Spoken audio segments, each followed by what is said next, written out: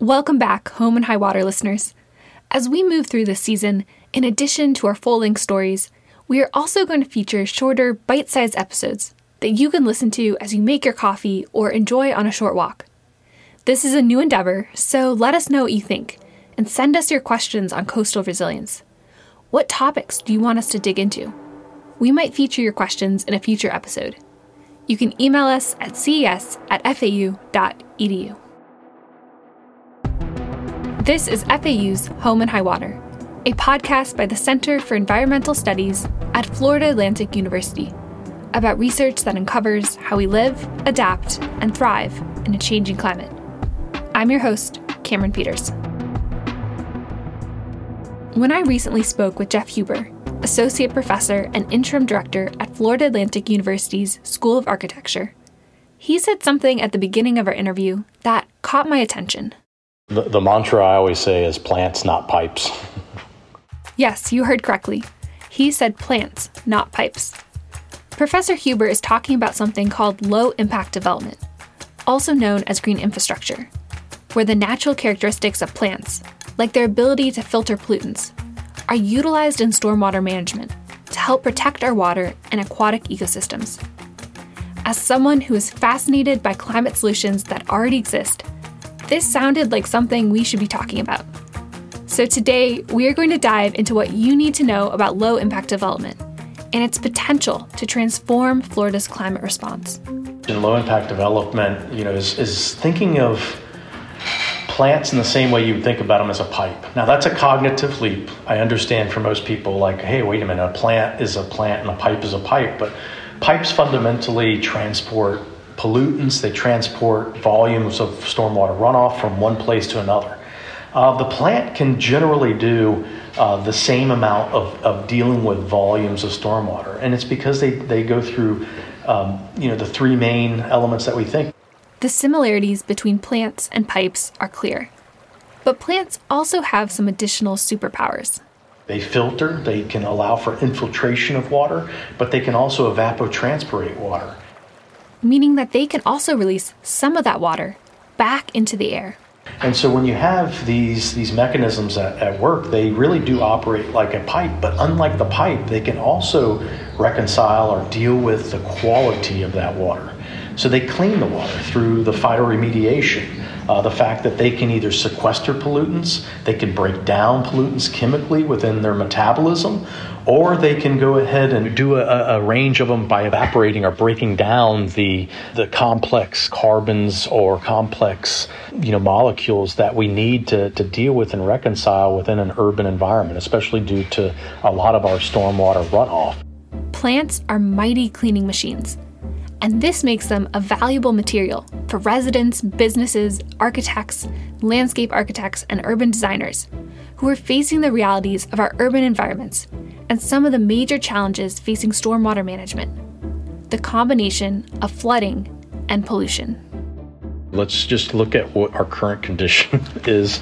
And what I always found interesting and fascinating in the research that I've done is that if you understand the first hour of stormwater runoff has a pollution index far greater than that of raw sewage, it starts to put your mind around like, wow, there is a tremendous amount of contaminants, carcinogens, and other types of oils, other issues that run off of our urban areas. And it's just based on the products that we use on a daily life. It's coming from our cars. It's coming from our pets. I was actually shocked to learn that pet waste is one of the largest contributors of water quality issues in urban environments, and especially in suburban environments. But it's all of these unique challenges that I think we're going to have to see our daily lives shift from how do we begin to move around cities? What's that runoff look like? I think in South Florida, it's going to be unique because we're going to see low-lying areas that during two times of the day, high tide, both high tides, we're going to have flooding potentially happening in our streets because we just cannot pay to elevate everything. Another pollutant we might not immediately think of is saltwater from high tide flooding. Saltwater can easily kill landscape plants that are not salt tolerant and will slowly corrode underground pipes and foundations over time, which can lead to other serious infrastructure problems. When the tides rise high enough to flood our streets, salt water can also degrade storm drains, the undersides of automobiles, and even some building walls and doorways. Low-impact development can help confront these challenges through technologies including bioswales, rain gardens, tree box filters, and constructed wetlands, to name a few. Let's take a step back and look at the differences between hardened and green infrastructure. Hardened infrastructure to me is seawalls. It's going to be riprap. It's going to be the things that do not integrate ecological systems, i.e. they do not integrate plants. I think we're going to have to use plants as infrastructure. No longer can our landscape around our cities be ornament. It cannot just serve as just the decoration on our city. They actually have to do things for us. And plants, through things like phytoremediation, have the unique ability to clean up the environment, but they also, through phreophatic types of plant species that soak up huge amounts and volumes of water, they can become the biopumps to really work for our communities. And that's where the innovation and the new research that we need to find, because there's not a lot of action, nor is there a lot of understanding in that realm right now, especially in subtropical regions, especially in South Florida, to understand what is the plant's ability to absorb water, to clean the water, but also to manage the flooding issues that we're having and that we will continue to have more so in the future. So what does low-impact development look like in practice? And how can it help shape future development in Florida?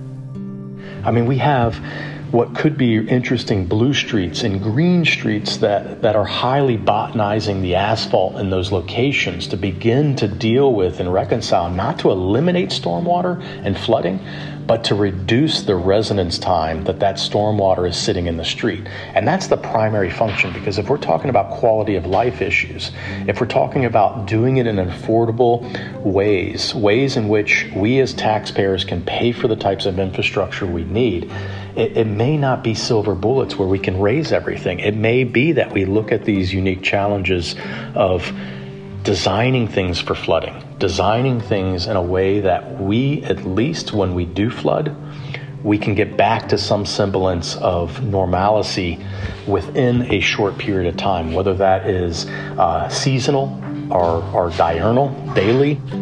As an architect and landscape architect, Professor Huber sees low-impact development as an opportunity to meet climate challenges that are already here and in the near future, while also offering Florida the potential to face these challenges in highly creative ways. Those are the kind of unique challenges I see in the future. But to me, that creates such an optimistic world that we could live in here, especially in South Florida, where people would probably be, I think, attracted to those kind of daily lives. Like, come to South Florida where you can see how they are thriving within these events, how we have been able to readapt our infrastructure to work in a completely different way that you don't see anywhere else in the world.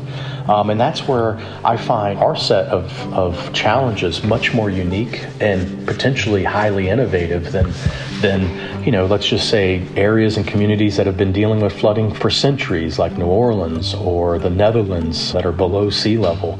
I mean, we can't build walls and levees like they can, but we can build a tapestry of infrastructure, and especially infrastructure based on nature and nature-based features that could begin to reconcile the way in which we manage flooding.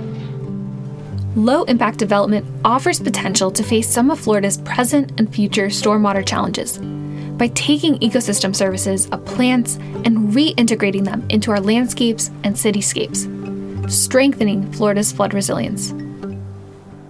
Home and High Water is produced, edited, and hosted by Cameron Peters.